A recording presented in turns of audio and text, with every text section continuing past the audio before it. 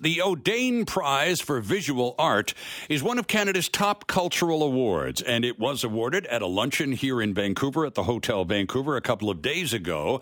And Michael O'Dane, chairman of the O'Dane Foundation, awarded this year's O'Dane Prize for Visual Art to Ian Wallace. Mr. Wallace wins $100,000. We are joined on the line by the winner, Ian Wallace, and the chairman of the O'Dane Foundation, Michael O'Dane. Ian and Michael, good morning, gentlemen. Welcome. Good morning. Good morning to both of you. Indeed. Ian, congratulations. You're not a kid, sir, but $100,000 makes a difference in anybody's life at any stage in it. How do you feel today? Oh, the money is very, very welcome. And, the art business for artists sometimes can be quite difficult, as you know. You have good years and bad years. Sure. And this is certainly a good year, and the money is certainly very welcome. Thank you very much to the O'Dane Foundation. Again and again, I have to say that. Indeed. Now, Michael, you've been awarding the O'Dane Prize for Visual Art for a number of years. What are the criteria? How did Ian manage to win this year? What are you looking for when you award this prestigious annual event? Well, in the first place, it's not me who makes the decision. Of course. It's an independent jury, and the independent jury changes every year. And this year, they came up with Ian Wallace being one of the most outstanding artists in our province, and also a man with a great international reputation. So we in British Columbia, we are blessed to have some outstanding visual artists, and probably more than any other province, our artists are recognized around the world. And Ian happens to be one of them.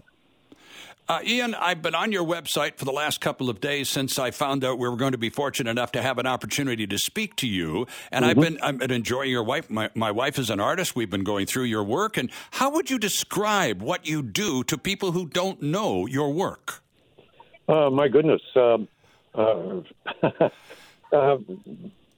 Technically, it's a combination. Most of the work is a combination of painting and photography. Exactly. Abstract painting and photographic imagery that is of a number of various themes of interest to me.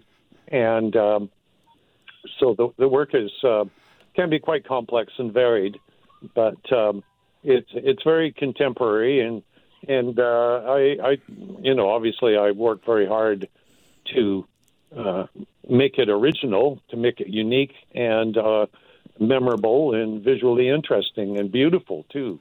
Beauty is, one of those ideas in contemporary art that not a lot of people talk about. But I think beauty is still, one of the criteria that we used that keeps us excited about art. Well, and the combination of photographs and painting on photographs is, now it's 2022 now. This is not too unusual now, Ian, but you've been doing this for a long time, and you've been way out there doing this for quite a while. Now people are referencing, well, I'm trying to be like Ian Wallace. Oh, no. But, everybody, and is, for artists, I think it's really important for everybody to find their own very original approach.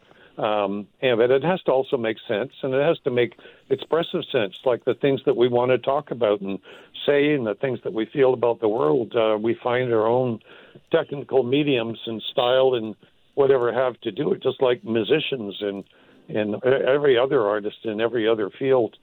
And I came up with my original ideas quite some time ago, and have been developing them ever since, but also staying pretty consistent. That's another thing. The work has to be recognized. Sure. Michael O'Dane, I wanted to ask you, sir, about the other prizes, because in addition to the $100,000 O'Dane Visual Art Award, you had several prizes. I believe there were 5 other prizes of $7,500 each. To whom did they go, and what's the purpose of that funding? Yes, we do also at the same time. We do the big award. We do 5 awards of $7,500 each to artists from the 5 major art schools in British Columbia. Okay. And that's so the students can travel to go and experience what's going on in the world of art elsewhere. You know, a great artist and a friend of mine, Gordon Smith, once told me, he said, if you want to know about art, it's no use just looking at books or computer screens. You need to go looking, and you look and look some more. And that's very important, I think, in the development of young people, that they have a chance to go abroad and see what's happening in the great wide world of art. And we're very happy that we do that in conjunction with the universities and the Emily Carr University also.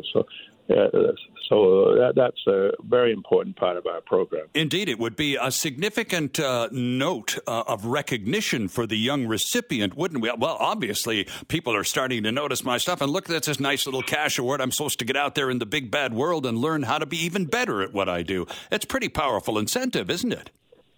Yeah, I hope so. And this is the next generation of artists.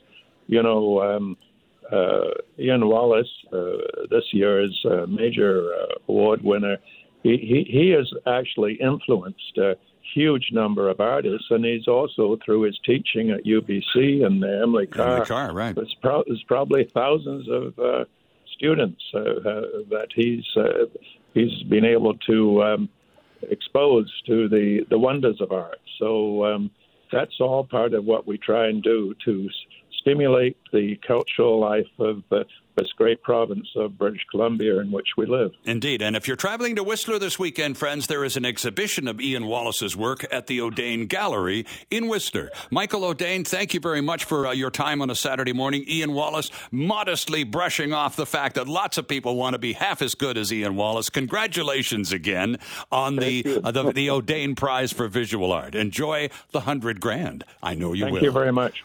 Hi, it's Shauna, and I might be a bad parent because my kids think French fries are vegetables. Hey, it's Ryan, and I might be a bad parent because I went out for wings when my wife was in the hospital after giving birth. Johnny here. I might be a bad parent because in my house, the tooth fairy gives pocket change. But we're not alone. Len emailed us and said his 6-year-old daughter's Tarzan moment going from love seat to lazy boy by curtains made him more proud than any dance recital. And Andy left his 2-year-old at the rink. All right, guys, I'm sure we're not alone. Like Andy's kid. For stories and confessions like this, make sure you check out our podcast. It's called Bad Parents, and it's available wherever you get your podcasts. I left a glove at the rink.